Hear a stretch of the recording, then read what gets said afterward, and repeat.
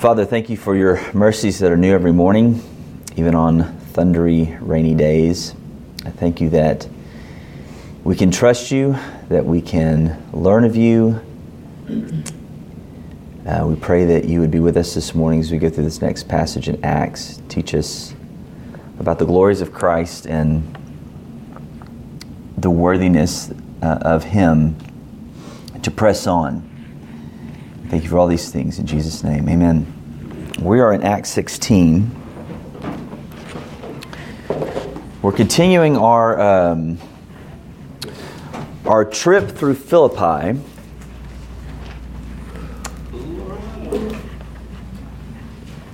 And the last time that we were in Acts, we took a brief tour last week. Last time we were in Acts, we saw the gospel quietly transform the heart of Lydia.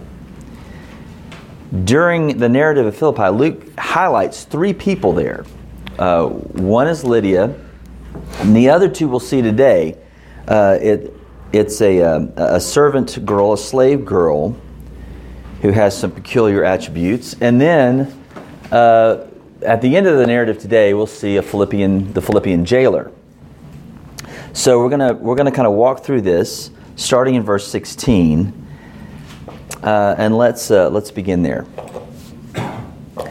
As we were going to the place of prayer, we were met by a slave girl who had a spirit of divination and brought her owners much gain by fortune telling. She followed Paul and us, crying out, "These men are servants of the Most High God, who proclaim to you the way of salvation." And this she kept doing for many days. Paul, having become greatly annoyed, turned and said to the Spirit, "I command you in the name of Jesus Christ to come out of her." And it came out that very hour. Now that's interesting. A couple of things here. One, where are they going? Where are they headed? Place of prayer. Place of prayer, what was that? We'll just kind of review here. Well, they didn't have a synagogue, but it was down by a river. Down by the river, kind of the synagogue-esque place, the closest thing they had in Philippi, because there were no men there, Jewish men, to constitute a synagogue. So these God-fearing women would go down to the river, and that's where we first met Lydia. Paul is going down there again, and it says many days, so he continues to go down there. What does this tell you about how Paul viewed his work? Very important. It's very important. He continues to go down to the river. Why would he do that? What's he doing? I mean, he already shared the gospel with them once. He's following through. Following through how? What's he doing? What do you think? Go ahead. He's probably teaching them theology. He's doing a systematics class down by the river. He's walking them through Christ and the Scriptures. They may have already come to faith, but they need to be strengthened and instructed and discipled. It's not just a notch in his belt, I got this woman to pray a prayer of salvation. I'm going down there to, again, probably evangelize some others who maybe had not come to faith yet, but were still interested in hearing. And the ones who had, he's instructing them, who is Jesus, what has he done, and what is he calling us to do, right? He's doing a one-to-one with one-to-many with them down by the river. It's not just notches in the belt for new converts. He wanted strong disciples and was willing to spend a lot of time with them to see that happen, to strengthen this budding church. Okay, what does Luke tell us about this? There's only really a few actors in this first section. What does he tell us about this girl? First of all, what is her social status? Slave. She's a slave. What does that imply? She has no control. She has no control over herself. And that's true in more ways than one, right? I mean, what's she doing? What are her owners marketing her as? A fortune teller. The Greek here literally means she had a python spirit. It's the only time I could find this term used in the New Testament. The python spirit. And it indicates a very specific type of situation that's going on here. The python was the symbol of the god Apollos. And the way the Greek and Roman myths went, Apollos kills the snake that was guarding the oracle of Delphi. He kills the snake, a huge deal. And somehow through this, he becomes associated with this symbol of this snake. And since he is generally considered by the Greeks and the Romans to be the god of foretelling the future, it became associated with fortune tellers. Another way that this language is used is to describe a ventriloquist. Now those guys freak me out anyway, but here it's the idea of a body that's channeling a spirit, that's channeling a god. And so when these people who were afflicted this way would babble and have this involuntary speech going on, then they would consider that to be the voice of a god, and they would try to discern what the Spirit was saying to them to tell the future. And the Greeks and the Romans were incredibly interested in this stuff. They loved this stuff. I mean, a general or any kind of military campaign guy would not go out on a campaign until he had consulted an oracle and had some kind of feel in his mind of what the future may hold. The emperor would not decree an important decree unless he had first consulted with one of these kind of oracles. What does that tell you about the profitability of this girl's affliction? I mean, you've got people high up with lots of money who crave this kind of stuff. This is the warp and whoop of Roman worldview, right? This is their thing. This is how they view reality. All right. So what's she doing here? I mean, she's a gold mine for employers, right? She's a gold mine for her owners. But what's she doing here? Heckling Paul. Heckling? What do you mean heckling? What is she saying there that's not true? She's saying what is true. She's saying what is true.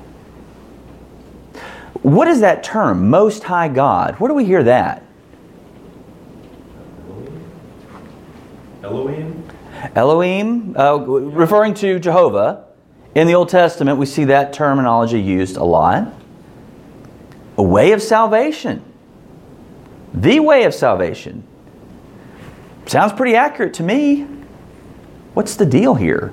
It annoys Paul? Well, in the Gospels, weren't there similar situations with Christ where people with spirits would yell out the same thing, but Christ even command them to, or you just cast them out? Cast them out. Like command them to stop because he was drawing attention the wrong way. Drawing attention the wrong way. I think that's a good way to put it. What is going on here? This is Philippi. Is this a Jewish town or a pagan town? This is a pagan town. Most High God, in Jewish understanding, would be Jehovah. How would she know this? How would she know this term? As Zeus, more than likely? How about the people around? As Zeus, right? So you're using terminology that kind of fits both worldviews. It's the same language that's being used, but it injects confusion into what the apostles are proclaiming. Mm-hmm. It's the same language. It's like talking to a Mormon about grace. Or a Roman Catholic about grace. It injects confusion into the gospel. Who is this Most High God? Well, they're importing into it Zeus, a way of salvation. That's a common language for Romans. They love talking about saviors, deliverance, salvation, deliverer, whatever. That's common language. In fact, the emperor called himself the savior of the people. He was very modest. He just wanted people to know that's what he's there for. They use that language a lot. How, again, is that annoying to Paul? Well, a way of salvation makes it seem like it's one of many. And Paul is talking about exclusive God, an exclusive way of salvation. And you can't, in a pagan society, in a polytheistic society, with one little snippet, describe what they're doing, and it's injecting confusion and deceiving them. Even though technically what she's saying is true, it's deceiving the people by minimizing what they're doing. Jesus is not one God among many. And that's kind of the idea. He's annoyed by this because she's taking truth and perverting it. She's twisting it and causing the people to not pay attention to what they're doing and not in injecting muddiness into the deal. So Christianity is a thinking religion. And the truth that they're conveying could not be so easily condensed for these people who had embraced a polytheistic, I'm going to say it eventually, polytheistic worldview.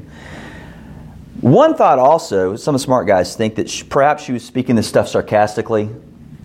She was, being real snarky about it and ridiculing and mocking them. And there's some kind of the way you see where the prosecutors of Jesus are beating him and saying, "Hail, King of the Jews." Well, that's a true statement, but the way they're doing it is mocking and disrespectful and blasphemous. And so that's some of the idea that some of the guys think is going on here. So the demon in this girl is actually attempting to deceive by proclaiming a vaguely truthful statement and thereby nullify the effectiveness of what Paul is preaching. Something that we need to remember is the gospel demands clarity. We've got to be clear in how we describe it, what we're preaching. We can't use vague words. It's a tool of the enemy to cloud the truth with mushy and undefined phrases. A lot of the controversy that you see in the early church, I'm thinking Nicaea and other places, started from guys who were the Arian controversy, for instance. Not Arian like we saw recently. I'm talking about Arian. The Arius was a guy who said that the Son of God, there was a time when the Son of God was his catchphrase. And they would use language that was very similar to what the Orthodox guys would say, but they would shift it a little bit. And so that clarity was the reason the council came together in order to work through that. So similar issue here. So what does Paul do? Who does he sound like?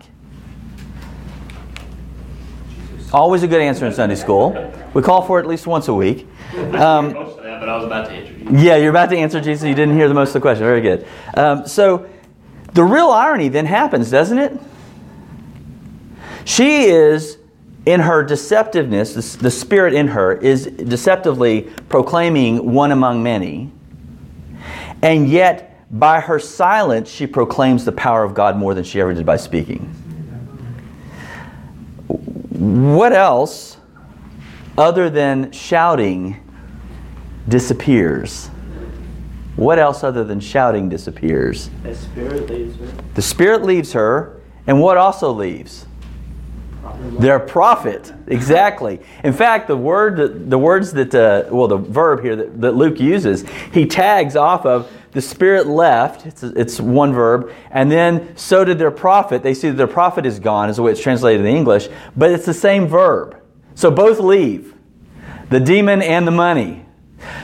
Don't draw any necessary conclusions from that. But that's the language that he's using. Is they're tied to, their prophet is tied to her affliction. They're marketing her affliction. All right. Let's look at verse 19.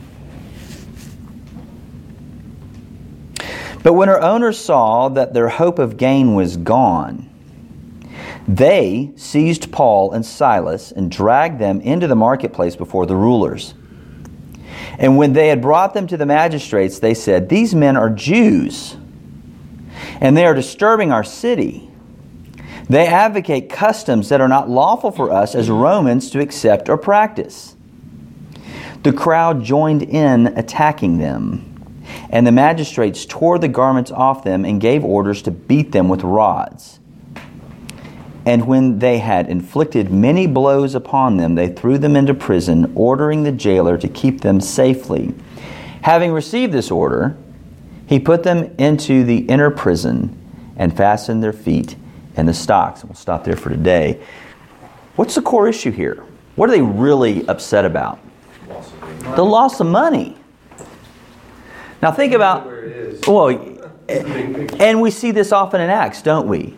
It's the love of money, it's the hunger for gain of money that is an impediment to the gospel. We'll see this again in Ephesus with the silversmiths and the whole issue of there. We saw it with Simon the magician early. We saw it with Ananias and Sapphira early. Often it's viewed as an impediment to the gospel. Contrast that with Lydia. Right? Isn't this the distinction that Luke is drawing out here? Lydia, what was her response upon conversion? What's her natural response? To give. And in what way? What do we see? She wanted them to stay with her. She was very generous with her hospitality. Her wealth became at their disposal. We saw later on, we looked at later on in the New Testament where she is seen as a benefactor of Paul. The Philippians are a very generous church. The natural response evidenced in the New Testament is the distinction between believer and non-believer is how you handle material goods. Who do you look like? The generosity that is displayed by Lydia is contrasted to the greed by these owners of this slave girl. I mean, she'd been delivered. She was afflicted. And rather than rejoice that God had done something in her to free her from this bondage, this real slavery that she was in, they're mad about losing the money off of it. There's the contrast. It kind of reminds us of, again, Jesus in Mark 5 with the demoniac at Gerasene, I think is the name of the place, where he cast the demons out into the pigs. It says about 2,000 pigs on the hillside. Think about that. 2,000 pigs on the hillside run down into the sea and are all drowned. And how do the people respond? Hey, good job on that, delivering the guy. We really, you killed our pigs. You're Jewish and you're worried about this. They're making money off of Gentiles with the pigs, and so that's a thing for them. Get out of our area, you're costing us money. And it's the same issue here. It's the loss of property. The profit motive, again, we see it again and again. All right. There are two types of leaders that are indicated in this passage. One, we see magistrates, and the other is called rulers. The magistrates, typically in a Roman colony, you have two guys who would handle the civil cases. And their whole thing is law and order. Dun, dun. They're the law and order guys, right? That's their whole thing. They hear these civil things, they make sure things are done rightly, and they want to keep peace and order. They're also rulers. These are the enforcers. These are guys that carry around rods. In fact, their symbol for these guys, this is fascinating to me. The symbol for these guys is a bunch of rods in a bundle, and there's an axe head that comes out the middle, and it's tied in a red ribbon. Do you know? I did not know this. I didn't know this. Story time. Let's go. Mussolini revived that symbol. It was called the fasces, is the name of that symbol. He revived that symbol for his fascist movement in Italy during World War II. Isn't that amazing? Well, their symbol kind of shows you what kind of guys they are. They carried rods around and they weren't really bashful about using them. And so the authorities would empower these guys that if someone was causing a disturbance in the force, they could grab a rod and beat the mess out of them. And that's what happens. And Roman beatings, lashes with this kind of stuff, the language used here is actually rod, beat with a rod. It wasn't like the merciful Jewish beating where it limited to 40 minus 1, that kind of idea. 39 lashes was how that was done in Jewish law. There was no limit under Roman law. It's just till your arm got tired. And so this is what they're facing. This is what they endure. And Paul talks about 3 times I was beat with rods. This is one of the times. The other 2 we don't have any record of. But he talked, it's beat till you're tired. What exactly is a rod? Yeah. Yeah. Just big old, Baseball. something like that. Maybe a little, not flared out. I mean, maybe, I don't know. And they got creative. Puts a little symbol on the side of the rod. I don't know. So you have these two guys. Incidentally, the rod beating guys are called lictors in Latin, if you ever want to throw that down at a party. So what are the charges? What are the charges? Yeah, you ever hear about getting licks at school? Yeah, that's why. What are the charges they levy against the apostles here, Paul and Silas? Incidentally, let's stop for a second. Where are Timothy and Luke? Real.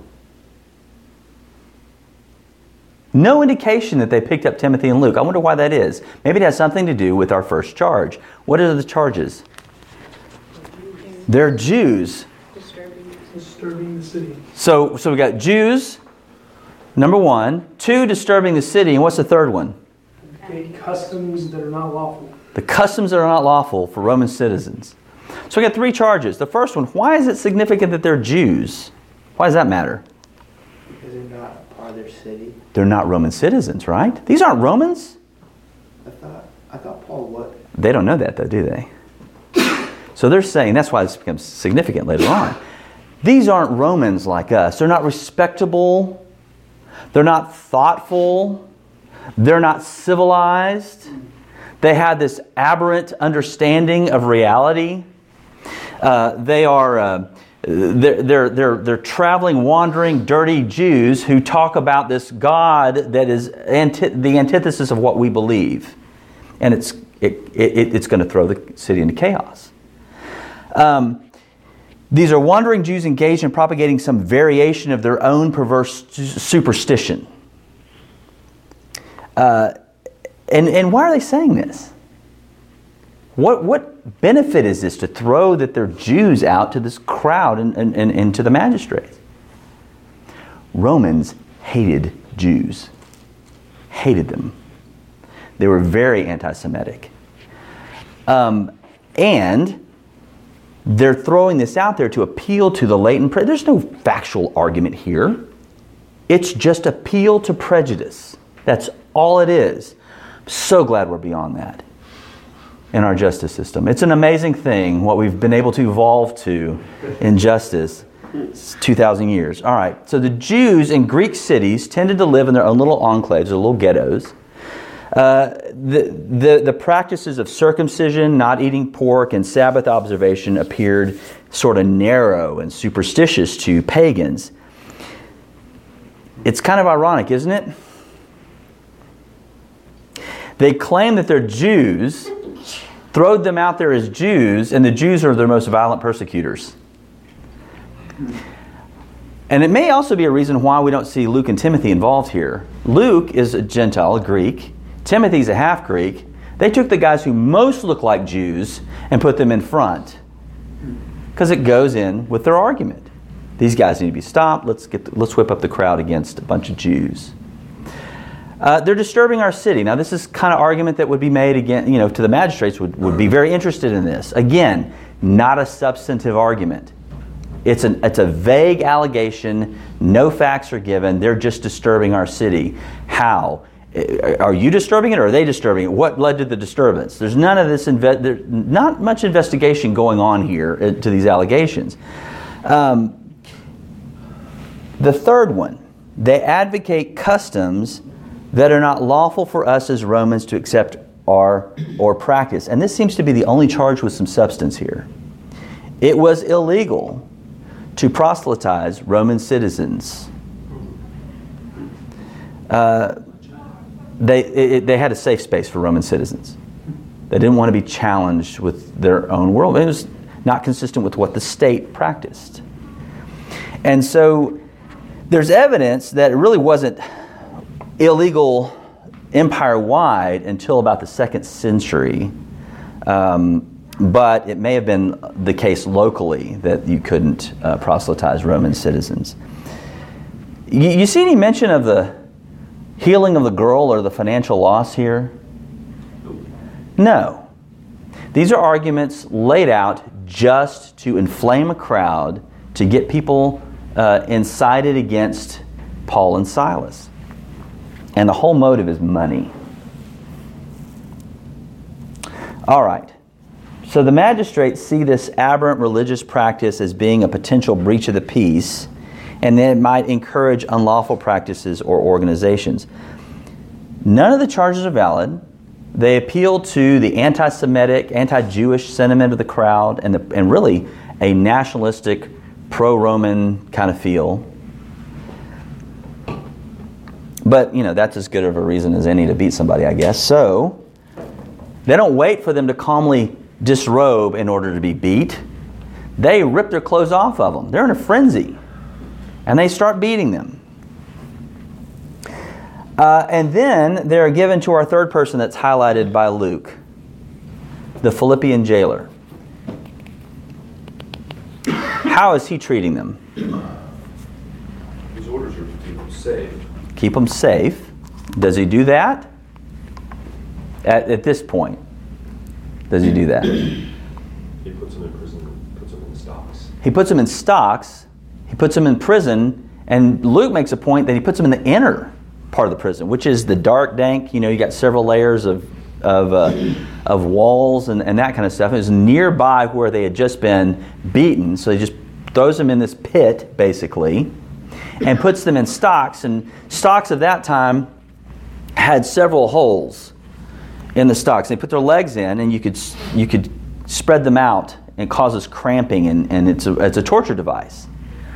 There's no indication by Luke that there was torture that went on, but the assumption is that there probably was some, because that's what it was used for. So if you put them in stocks, it keeps them from running, obviously, and it can be a harsh, torturous kind of thing. So who's this jailer? Most likely he's a retired soldier who just maintains the prison system there. I love this. F.F. Bruce notes that while the training of a Roman soldier developed many fine qualities of character, these did not include much of the milk of human kindness. I love the way he says that. So you see three people so far. You see Lydia. You see this demon-possessed girl, slave. And now you see the Philippian jailer is highlighted. And we'll see more of him next time. All of them from very different backgrounds, very different walks of life, very different circumstances in which the gospel comes into their lives. There's no indication about the slave girl whether or not she was a believer. The implication most people draw from that is that she was freed from the demon and then believed. But I think that's an assumption. We're not given that in the text. But she's certainly touched by the power of Christ there. And now we have this hardened Philippian jailer that we'll see next week. It takes an earthquake and the threat of imminent death to get him to consider the need for his own salvation. Different people, same gospel. What do we draw from that? What do we see from that? Can you think of situations in your own life where you just naturally think, that person's too far gone. There's no way. They're not right in the head. They're too rich. They're too self-satisfied. They've lived a really hard life. You should see their tattoos. Don't we naturally think that way? And yet Luke is drawing on these pictures, these narratives. In this narrative, the gospel is powerful to affect anyone. All we're required to be is faithful. We're called to be faithful and not to lose heart. All right. I know it's a little shorter this morning. It's 10 o'clock. Any comments, questions? Fruit to be thrown. I heard that the stocks are actually they hang upside down too. I could be wrong, but I heard that. I don't know. That wouldn't surprise me. It's amazing the various ways that people invent to cause other people discomfort. Yeah. I think a lot of times as Reformed theology people, we kind of say, oh, I'll just kind of present the gospel to some people because God is going to save. That's his job. It's not mine. It's the Holy Spirit. But the same person that wrote Romans chapter 9 is proselytizing these people. Mm-hmm. And he's presenting the gospel to Lydia, to the jailer, he's standing his ground. He's presenting the gospel. And that's everybody. Yep. That calls me to action Mm-hmm. because I guess there's kind of this idea in the back of my mind that, I don't really need to hit the streets and present the gospel just kind of, as I'm going, just nonchalantly. I'm going to worry about those, the other things that are more important and just kind of present the gospel. Yeah. But that sure doesn't seem, his mission was to go down to the place of prayer every single day and to present the gospel to the lost. And to present it clearly. There is this idea that's crept in, I think, to Western churches of just live a good life, and they'll want to know why. Really? Yeah. That seems to be a better Mormon tactic. They got the cred on that stuff, more many times than we do. Well, ultimately, that kind of thing only affects people that you're with on a regular basis, because Joe Blow on the street doesn't see the way you live your life. Right. And it's also, I think, a more subtle form of these are servants of the Most High God showing you the way of salvation. It's not clear because it's just good stuff. We had a very good neighbor who was Buddhist. Yeah. Being nice. Who were Mormon. Being nice is, And they kept their yard pretty trim. doesn't It was great. doesn't cut it. No pun intended. I'm not saying he's going to be a jerk, but Yeah. No, don't be a jerk because there are enough obstacles to the gospel anyway, obviously. But just being nice and not providing clarity as to proclaiming what the message is. We're in sin. We're born in Adam. We will face a judge. Thanks be to God, He's provided an atonement, a sacrifice, a substitute for us. Trust Him, you're made right with Him. If you don't, you face Him. Don't face Him alone. There's clarity there. It's not, hey, this is my truth. No, it is the truth. It's the only truth that we can anchor on, what He's revealed. Christ raised is the truth, and it shines light on everything else. And we live in the light of that proclamation that the King is raised, and he is not. This isn't an invitation. The Gospel's, it's not an invitation. It's a command. And you'll see this in Acts 17. He says he commands everyone to repent and believe. It's a command by a king who's conquered. Clarity in the gospel and trusting that the gospel affects anyone, I think is really kind of what we can pull from this morning. All right. It's 10:08. Kevin, Yes, sir. getting ahead a little bit. Oh, don't do that. No, I'm kidding. Go ahead. They witnessed to the jailer, and he seems to come to believe in Christ. Yeah. Doesn't that show that even when we're beaten and put in stocks, God has a plan? Yeah. In every circumstance, there is before God an opportunity to display the worth of Him in spite of what we're going through. External or internal. There is an opportunity to display the worth of Him. And you see this again and again with Paul. He was called to suffer. I mean, what an entrance exam, you know? He's on the road to Damascus. Jesus tells Agabus, go to Paul, pray for him, and I have shown him and will show him how much he must suffer for my name. I'm checking out at that point. If I could. But God transformed Paul's heart where anything was worth it. Being beaten till the guy's arm gets tired is worth it to proclaim Jesus from jail. And we'll see in jail how they respond. All right. Good. Well, let's pray. Who's leading music this morning? TJ's leading, so we'll make him a little bit less stressed by getting you guys over there a little bit earlier. Father, we do thank you for this time together. We thank you for the beauty of Christ, the excellencies of our risen King, who calls us to faithfulness, calls us to proclaim a clear gospel, knowing that by your Spirit, anyone is a mission. I thank you that you know who they are. I thank you that we don't.